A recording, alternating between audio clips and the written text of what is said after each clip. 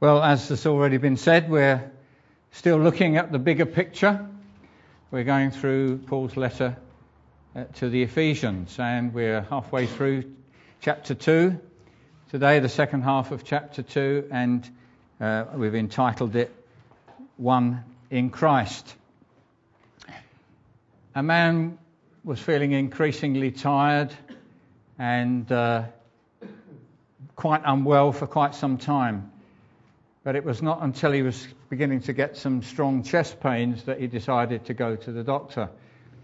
The doctor quite quickly referred him to a specialist, and after a thorough examination, the specialist said, "Your condition is very serious, you need an operation very quickly." And quite amazingly, he got that quite quickly. He was into hospital, had the operation, and within a few days he was feeling so much better. And then after a few weeks he was on his feet, and he couldn't believe that he was so much better and beginning to enjoy life again. Well, as happens, he had to have an appointment with the specialist, who happened to be the surgeon, and the specialist was very happy to see him, looking quite well, and he sat him down, and he began to tell him what had made him well. He said, "You may not know, but you've had a heart transplant." And he said, "While we were at it, we've cleaned out all your arteries. It's all been done very carefully now.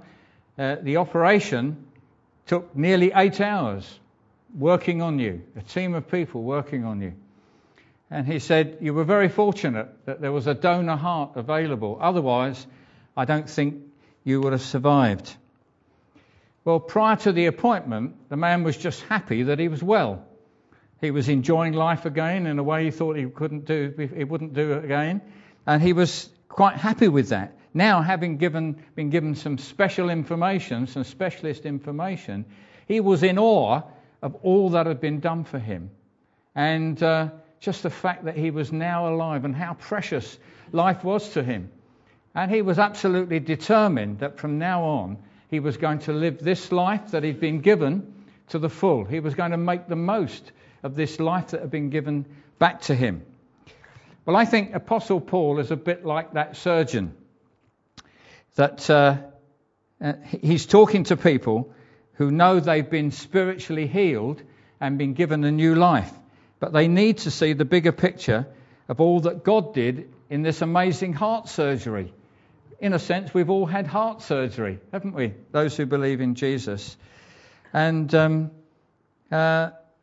we need to see that bigger picture.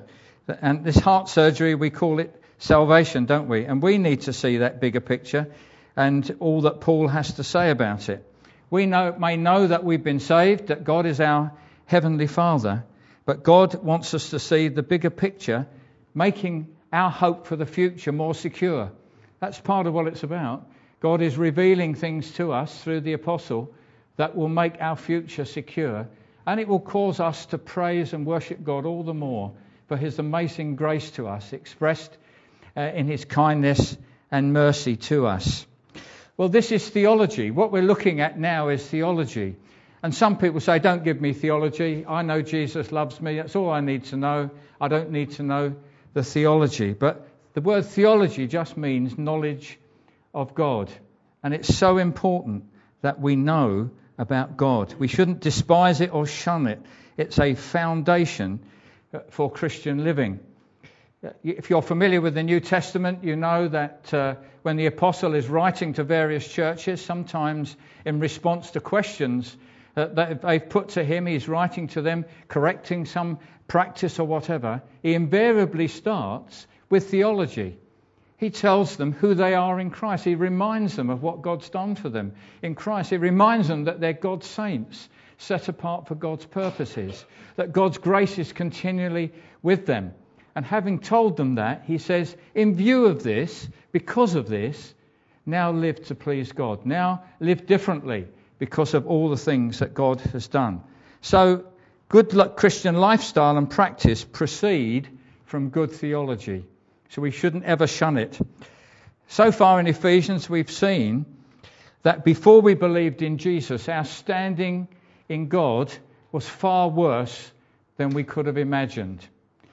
Paul tells us that we were alienated from God. We were objects of wrath, God's righteous wrath against sin, that we were spiritually dead because of our sins. And to make matters worse, we couldn't do anything about it.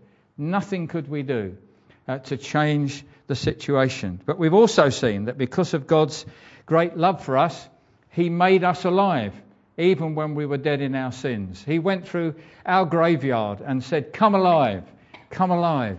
And we did. We came alive in Jesus Christ. Through his death and resurrection, God dealt with our sin and reconciled us to himself. Absolutely amazing.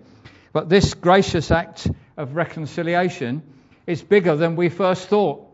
More went on during that time than we first thought. And that's what Paul is doing in giving us the bigger picture. Let's have a look where we've got to so far. We are blessed in the heavenly realms with every spiritual blessing in Christ. That God has stored up for us such wonders and such blessing that we are co-heirs with Christ. We are heirs of God. That we're going to spend eternity with the Lord Jesus Christ as the bride of Christ. And we're going to share eternity with him. We were chosen before the foundation of the world. God had you in mind when he created the world. I don't understand that, but God is sovereign and God is infinite and he can do that. He had us in mind before he created the world.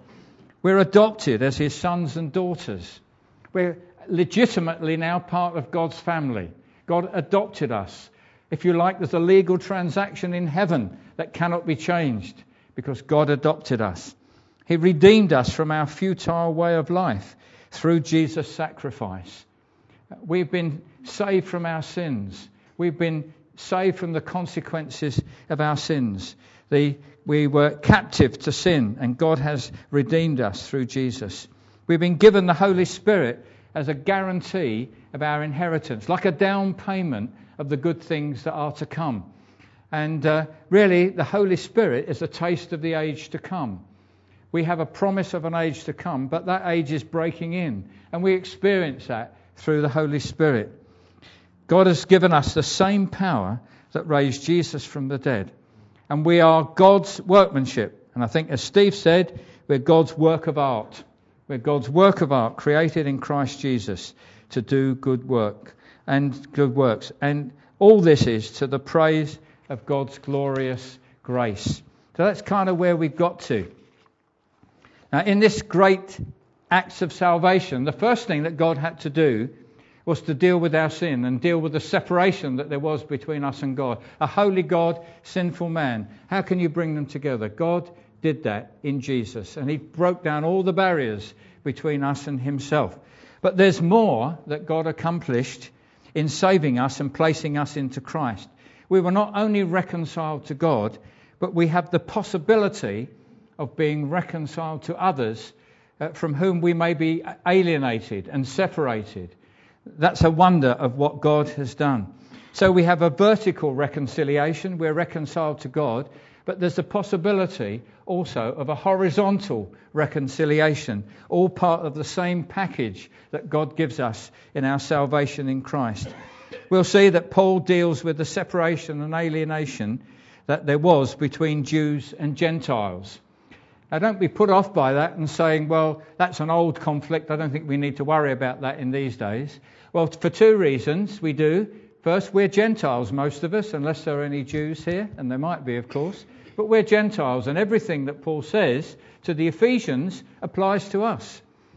What is said about the Gentiles and their state before they came to Christ really applies to us. And also the truth that Paul reveals can apply to any individual separated from others by things like religion, race, creed, tribalism, social class, education, because all those who've been reconciled to God have been put into one body and made one people. There's a unity of the people of God.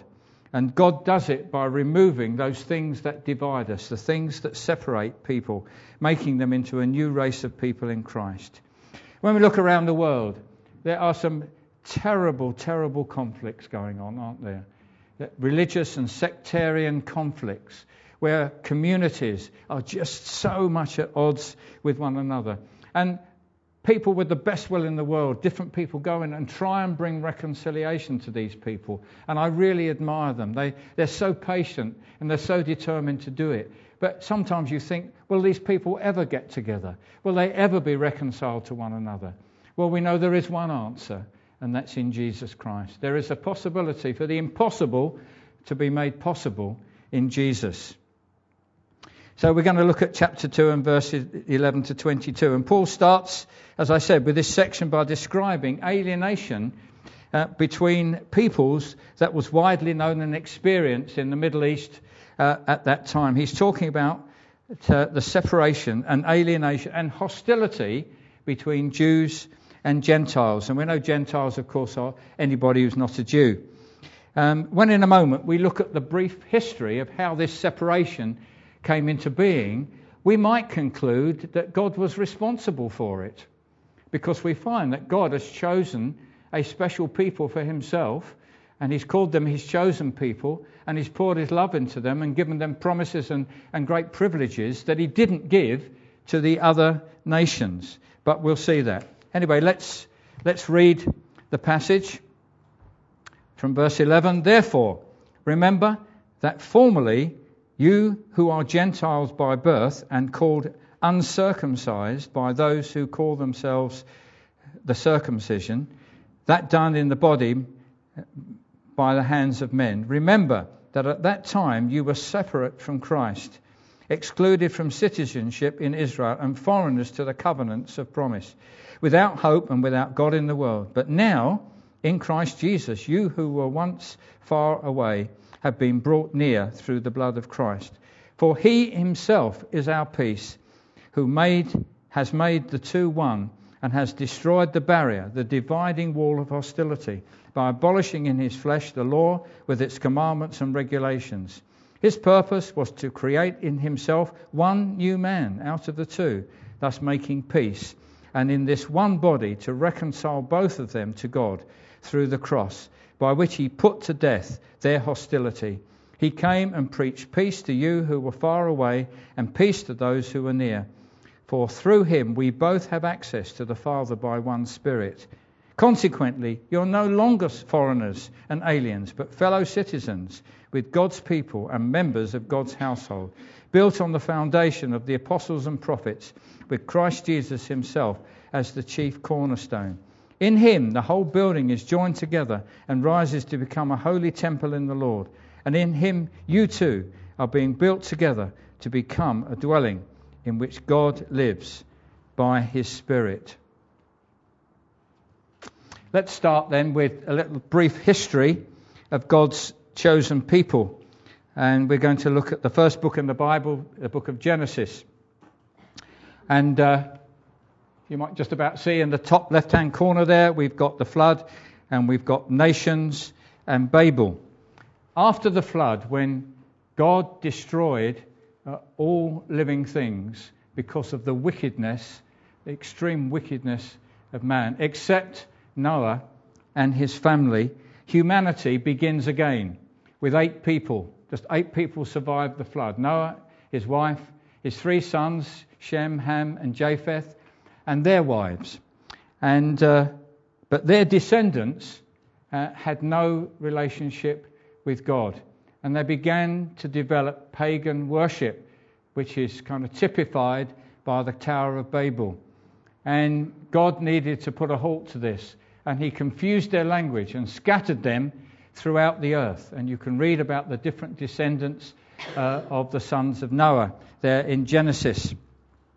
So we have a world that is largely pagan. They have no knowledge of God. They don't know God. And God breaks into this, and he speaks to a man who's a pagan, Abraham, although called Abraham at first. He's an old man. He and his wife are well past childbearing. But when you look at the amazing promises, God is about to perform a miracle in this man's life. And he's the descendant of Shem. And God makes this promise to him in Genesis 12. I will make you into a great nation. I will bless you. I will make your name great, and you will be a blessing. I will bless those who bless you, and whoever curses you, I will curse. And all the peoples of the earth will be blessed through you. Notice that in addition to God blessing Abraham and his descendants, the aim was that this new nation that was forming would bless the whole earth. That was God's intention, to bless the whole earth through Abraham and his descendants. God chose a people for himself that he might dwell among them, that he might teach them his ways, that they might be a holy people to him, that they may be separated from the evil ways of the pagan nations around them. And we get a glimpse from time to time in the Old Testament as to how evil they were. They had forms of religion that sacrificed their children and some really terrible things. And God's aim was to keep them separate and to make them a people for himself, but then to ultimately show the world what it was like for a people to be in fellowship with God under God's government and God's authority in the earth, and to demonstrate what that was like, and for God to be a channel of his revelation and blessing to the world through them. They were to be a light to the Gentiles. That's what it said in the scriptures. You are to be a light to the Gentiles. God gave them immense privileges. They were to be a kind of prototype of what God wanted in the earth. God would start with this family, and then that will be replicated throughout the whole earth. And this is how Paul describes his people, the Jews, in his letter to the Romans. He says, theirs is the adoption as sons. Theirs is the divine glory, the covenants, the receiving of the law, the temple worship and the promises. Theirs are the patriarchs, and from them is traced the human ancestry of Christ. They had everything, including the promise of a coming king, the Saviour. Sadly, Israel kept their difference nationally and ritualistically from the other nations, but morally they became like the lost nations around them. And there are times in the Old Testament where you can read that the prophets say, you are worse than the nations around you. Your sin is worse than these godless nations. And so God had so many harsh things to say about them. And they lost their sense of mission to the world. They had no interest in sharing God with the world, and they became more and more separate, boasting about their religious significance and their religious heritage as children of Abraham. Israel's main problem was, instead of being a light to the Gentiles, they became like them, and their light burned very dimly. And you can say there's a warning to the church in this as well. And it's a difficult line to walk sometimes. We are particularly concerned to be involved in our community. And we want to welcome the community into our church, or we want to be involved in the community and serve the community and identify with our culture. But we must never compromise our moral values. We must maintain the distinctiveness. That's not that we judge the people that we are involved with, but we maintain our own lifestyle with the high moral standards that God requires. And somebody's penned this. They've said, when the church is least like the world, and that's morally, it does most for the world. We can't be a light to people if we're like them, unless we can show them something of God's holiness and purity. Paul opens this section with a description of the nations outside of Israel, which include the Ephesians. He says this, therefore remember that formerly you who are Gentiles by birth and called uncircumcised by those who call themselves the circumcision, that done in the body by the hands of men. Remember that at that time you were separate from Christ, excluded from citizenship in Israel, and foreigners to the covenants of the promise, without hope and without God in the world.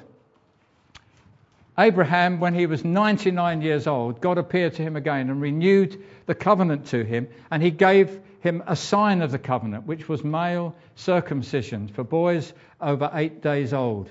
And it was to be a sign of faith, a sign that the people had faith and that they were obedient to the covenant. It was to be an outward sign of something that was happening inside them, in their hearts. But it became just a worthless outward sign because they were completely godless in their ways. And the Jews boasted about this outward sign, about this circumcision. And in their language, they would use it as a mark of separation. So as Paul says, they would call themselves, we are the circumcision, and you are uncircumcised pagans or Gentiles.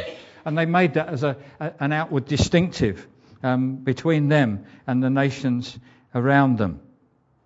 But one word that best describes the Gentiles is the word without. You'll see they were without so much. They were without Christ. Christ is the Greek translation of the word Messiah, which is Hebrew word. And it meant the coming anointed one. And the Gentiles had no expectation, no hope of a coming king, as the Jews did. So they were without hope. They were without citizenship. They were foreigners, aliens, and strangers to the nation of Israel.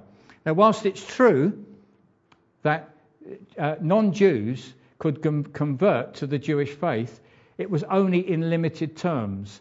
And I'll make mention of that in a moment. They are called proselytes, and they could only come in under certain terms. They were never fully part of the nation. And first of all, they were without the covenants, the many promises and blessings from God. And then worst of all, they were without God. This does not mean that they refused to believe God, or that God had forsaken them, or they were particularly godless in their conduct. But what it means is they had no knowledge of God. The Gentiles had no real knowledge of God. And it's something that we've said from time to time before, but we only know about God what he has chosen to reveal of himself. Now, it is true that we can look around in nature and whatever, and we can see the mighty works of God, God's creative power, looking up into the sky and so on. But we don't know anything about God morally. We don't know anything about God's thoughts or his intentions for mankind. We only know those things if God reveals them to us. And God had not revealed it to the Gentiles, only to the Jews. So they were, in that sense, they were without God. But then we get Ephesians 2, verse 13. And we get this big but that Steve mentioned. Not but God this time, but now. God intervenes. God intervenes to change the situation. But now, in Christ Jesus, you who were far away have been brought near through the blood of Christ. The promises to Abraham are fulfilled in Christ. And if you're a Christian, if you are in Christ, then the promises to Abraham are fulfilled in your life. Those promises are for you. Paul writes in 2 Corinthians, and he says, all the promises of God are yes in Jesus. We inherit the promises given to Abraham. Initially, God put a difference between the Jews and the Gentiles in order for his purposes to be fulfilled. But once those purposes have been fulfilled, once the Jews have brought forth the Christ, brought forth Jesus, then that difference was to be broken down. There should be no difference.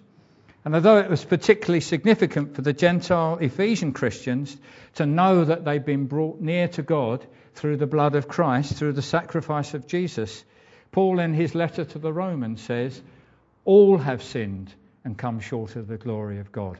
And that included the Jews as well. All have sinned and come short of the glory of God. So the Jews too need to be brought near to God as never before. And in consequence, they will be brought near to others, Jews to Gentiles.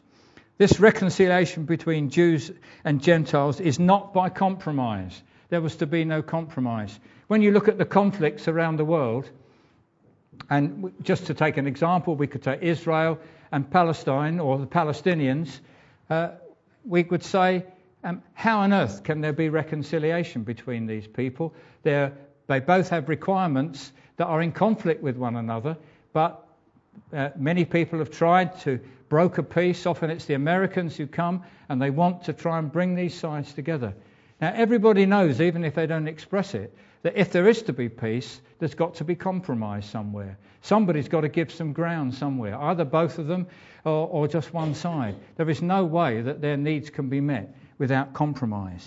But God reconciles Jews and Gentiles without compromise, because they become a new people. They become a new nation, one people. Paul says in Romans chapter 1, I'm not ashamed of the gospel, because it is the power of God for the salvation of everyone who believes, first for the Jew, then for the Gentile. There was an order. Salvation was to come to the Jews first. The gospel was first announced by Jews to Jews. Jesus was a Jew, and his gospel, first of all, was to the Jews. He said, I've come, first of all, to the lost sheep of Israel. But later he said, there are others who are outside this fold that must be brought in. And of course, just before he returned to heaven, he gave his disciples the instruction to go into all the world and make disciples of all nations. So there was to be an expansion, but it was first of all to the Jews. Paul, in his missionary journeys, when he was travelling around, going from place to place, from city to city, taking the gospel, he would invariably go to the Jewish synagogue first of all. He would see if his fellow Jews would receive the gospel first of all. But then, although he did that, even though he was had a particular commission to be an apostle to the Gentiles, nevertheless, he went to the Jews first of all. And if they received it, that was good. If they didn't receive his gospel, then he would go to the Gentiles. And we find that so it was to the Jews first of all, and to see whether they would receive the message. Then in Ephesians 2 verse 14, it says, for he himself is our peace, who has made the two one, and has destroyed the barrier, the dividing wall of hostility, by abolishing in his flesh the law with its commandments and regulations. I said that even though it was possible for non-Jews to convert to the Jewish faith, there was still a wall of hostility, both physical and spiritual. The Jews had a special place in the temple called the court of the Gentiles, and it was divided from the temple proper by a stone wall. They were not allowed to cross that. They were not allowed to cross that boundary. And also spiritually, even though there were these proselytes who were Gentiles, Jews would not go into their home. They would keep themselves separate. So there was still a middle wall, a wall that had to be broken down. It had to be broken down. This hostility had to be replaced by fellowship. You can only have fellowship with people with whom you have something in common, something special in common with them. And that's what God accomplished. And also, the law with its commandments had to be abolished. And we're talking about the ceremonial law. You know, the Jews had various ceremonial laws that governed their diet, it governed their worship, it governed all sorts of hygiene and so on. These had to be abolished because these were not going to be applied to the Gentiles. But also, the condemnation of the moral law also had to be abolished. And this was done through the death of Christ. So now righteousness is attained not by trying to keep the law, but by faith in Jesus Christ. Now there's nothing wrong with the law of God. The Bible says that the law is holy, righteous and good. But the effect of the law was to show people how far short they had fallen, how far short they were of the glory of God. It only demonstrated how sinful sin was, because people could not keep the law. And we find that Jesus fulfilled the demands of the law by living a perfectly righteous life. He fulfilled the requirements of the law. And yet, he also died for the condemnation of the law. Jesus was condemned for sin he did not commit. He was condemned for our sin. And Jesus took the condemnation and the punishment. It says, in his flesh, he abolished it. He took the punishment for our sins in his own flesh. And to say now there is no condemnation. We are not condemned now because Jesus took the condemnation upon himself. And the law was the way in which God once chose to relate to his people. But now Jesus has come, the law is obsolete. The way that we relate to God, the new way we relate to God, is now through Jesus Christ, and it's open to all who believe. Now we might say, well, what about the Ten Commandments? Do they still apply to us? Well, God's law has not changed. God's requirements haven't changed. But Paul tells us that God has now written his law on our hearts. God's law is written on our hearts. It was once external to us. It's now written on our hearts to the point that we now obey the law because we love God, not because we fear condemnation and punishment. So God's standards haven't changed, but the way we relate to God in accordance with those standards. And as I said, there's now no condemnation to those who are in Christ. There's still a tendency, even if people understand that they're one people in God, there's still a people to see their ethnic origin or their national identity or their social grouping as their primary identity. And that being a Christian as being secondary. So in a community where there are Christians, and there would be more than one tribe, if you like, a different ethnic origin, when conflicts arise, it's not unusual for people to express their first allegiance to their tribe or to their social grouping or whatever it is. And this is particularly prevalent in tribal lands such as Africa. And there is such a need, a great need for Christians to see themselves from God's perspective. And this is what Paul describes here in verse 15, second half of verse 15. His purpose was to create in himself one new man out of the two, thus making peace, and in this one body to reconcile both of them to God through the cross, by which he put to death their hostility. Do you remember those terrible times in Rwanda? I forget what the year was. It's a lot longer ago than we probably think. And we were aware that people who had lived together in communities for years in harmony, because hatred and fear were sown into those communities, they began to attack one another most brutally, because what was happening was they were showing allegiance to their tribe. There was more than one tribe in the community, and somehow or other it all became very tribal. And even more sad that many of them were Christians. It was Christians fighting Christians on the basis that their identity was their tribe. And they'd been stirred up. And I remember afterwards, some of them were interviewed and said, I don't know why I did it. I really don't know why I did it. But I remember towards the end of the conflict, there was a newspaper photograph. And it was these women. And they had placards. And they said, not Hutu, not Tutsi, but Jesus. They could see the only reconciliation for their community was to recognise their oneness in Jesus. John Pepe, who oversees the New Frontiers churches in Ghana, he's written a book to try and address this issue. Tribalism is rife in Ghana, and it interrupts and spoils the church. And he's written a book, and it's entitled God's New Tribe. And that's what it's all about. God has created a new tribe. I should not see myself primarily as an Englishman who happens to be a Christian. I'm a Christian who happens to be an Englishman. And it's always got to be that way, that we've got to be very careful about where our allegiance is. Verse 17, he came and preached peace to you who were far away and peace to those who were near. For through him we both have access to the Father by one Spirit. Notice that the whole Trinity is involved here. He, that is Jesus, preached to the Gentiles who were far away. They had nothing in God at all. But he also preached peace to those who had all the promises, the Jews, and they were near. But both were alienated from God by sin. Both needed to respond to the gospel.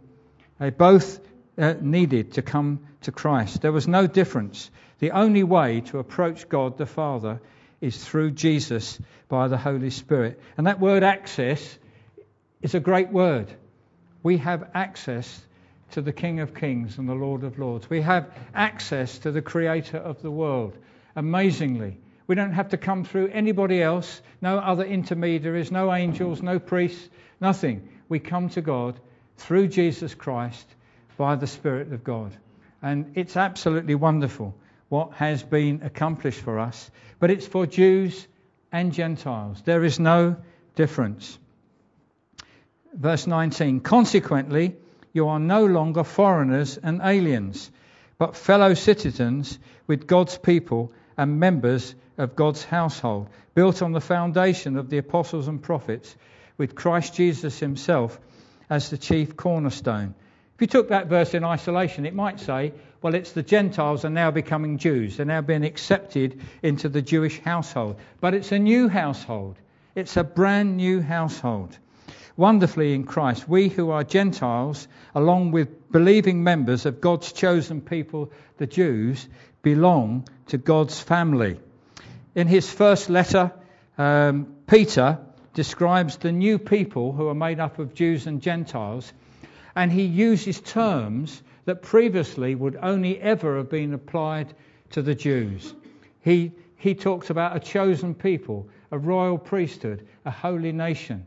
And these terms would have only and legitimately only ever been applied to the Jews. But now they're applied to God's new people, both Jews and Gentiles. He says, 1 Peter chapter 2, verse 9, but you are a chosen people, a royal priesthood, a holy nation, a people belonging to God, that you may declare the praises of him who called you out of darkness into his wonderful light. Once you were not a people, now you are the people of God. Once you had not received mercy, now you have received mercy. He also says that there are like members of a building. He talks about a building, and we know that in the New Testament there are various metaphors to describe the church. A building, a temple, a family, a bride, all these kind of metaphors. And he's actually talking about a building using that metaphor. And he said it's built, you are being built on the foundation of the apostles and prophets. In the New Testament, we see it was the apostles and the prophets who were the pioneers travelling around the known world, preaching Christ and planting churches, often spending weeks, if not years, with those churches, laying good foundations in those churches, teaching them good doctrine, making sure that they had good foundations in those churches. And the foundations begin with a revelation of Jesus Christ. This is the foundation. Jesus is the foundation of the church. And so they would have taught about Jesus and the special revelation they had concerning Jesus. He's the chief cornerstone. It's a way of describing the point from which the whole of the foundation proceeds. The foundation is built on this cornerstone which defines the foundation. And Paul writes to the church in Corinth in 1 Corinthians 3:10, by the grace God has given me, and this grace is a gift that Paul had to be an apostle. He recognized he had no rights to be an apostle, but God had called him to be, and he gifted him. So it's a gift of grace given to him. I laid a foundation as an expert builder, and someone else is building on it. But each one should be careful how he builds, for no one can lay any foundation other than the one already laid, which is Jesus Christ. So the role of an apostle is to lay a foundation in the church of Jesus Christ. Because the Great Commission has not yet been completed, there are people groups yet to hear the gospel. There are people in communities yet to hear the gospel. The gospel has not been taken to every nation. Apostolic ministry is still needed to take the gospel to these unreached people groups, to plant churches and to lay good foundations in those churches based on the apostolic doctrine that we find in the New Testament. They are not extra, as it were, to the New Testament or different from, but they take that doctrine and they lay that into churches. Now, we're part of an apostolic movement called New Frontiers, a family of churches together on a mission where apostles and prophets work together, breaking into new areas in this nation and around the world, planting churches on New Testament principles. And some of the money that we give goes to this ministry. We are involved in apostolic ministry as a church, as we're part of this family. And it's good to read about new ground being broken, as it were, new nations where churches are being planted. And we can really rejoice in being part of that. Now, as far as apostolic ministry is concerned, we'll hear more about that when we come to chapter 4, because Paul talks about the ministries of apostle, prophet, evangelist, and pastor teacher. So we'll go into that more there. God's plan then, his big picture, started with Abraham and the Jewish nation with promises that were to be fulfilled in Christ. There is now only one people of God. There was a teaching in the church some years ago, I haven't heard it recently, I must say, that God had two plans. He had a plan for the Jews and he had a plan for the church. And these were quite separate, and God was working out these plans through history. But I think you can see from this scripture that God only has one plan. He has one new people made up of Jews and Gentiles. And this is to be his dwelling place. God wants a place to dwell, and it's made up of new people. So, chapter 2 and verse 21. In him, the whole building is joined together and rises to become a holy temple in the Lord. And in him, you too are being built together to become a dwelling in which God lives by his Spirit.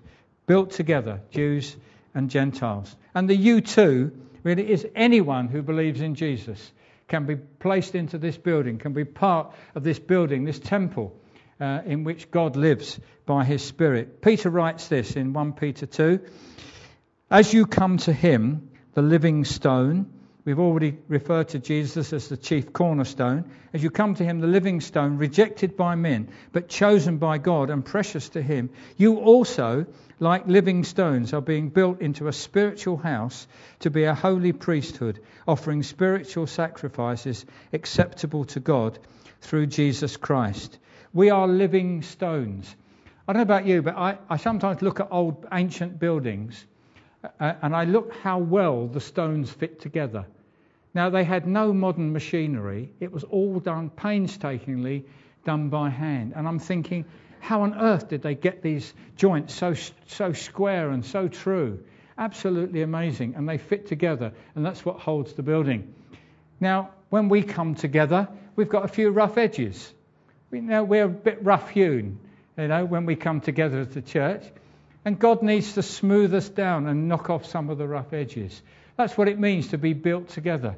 And it's a process, all right? But it's a process that God is involved in, making us fit together. When we first come, we would have all sorts of differences and ideas and so on. But God begins to fit us together until we actually love one another and appreciate one another. And we become a holy temple in the Lord and a place where he loves to dwell. In conclusion then, we've seen that all the things that tend to divide people, such as race and culture and social standing, sex and religion, whatever it is, they are eliminated for those who are joined to Jesus. Right? When we're joined to Jesus, there should be none of these divisions. And writing to two churches, Paul drives this point home. To the Galatians, he said, there is neither Jew nor Greek, slave nor free, male nor female, for you are all one in Christ Jesus. Then to the Colossians, he said, here there is, and when he says here, that's in the church, there is no Greek or Jew, circumcised or uncircumcised, barbarian, Scythian, slave or free, but Christ is all and is in all. So we've seen this morning that God performed a double miracle. He reconciled us to himself, and then he has given us the power to be reconciled to others who come to Christ. He's made that basis for reconciliation. Now, there's a number of things that we can read about that God has done, but somehow we have to work those out in our life. It's true, but we have to work it out. And in chapter 4 of Ephesians, we read this, chapter 4 and verse 3. He says, make every effort to keep the unity of the Spirit. We've already heard that there is one God and Father, one Spirit, one Jesus Christ. Right? We have to work hard at maintaining that unity, of keeping the unity of the Spirit, because we become conscious of our differences. We become conscious sometimes of social class and education and background and ethnic origin and all these things. And we have to say these are secondary. They're secondary to being one in Jesus. He says, make every effort to keep the unity of the Spirit through the bond of peace.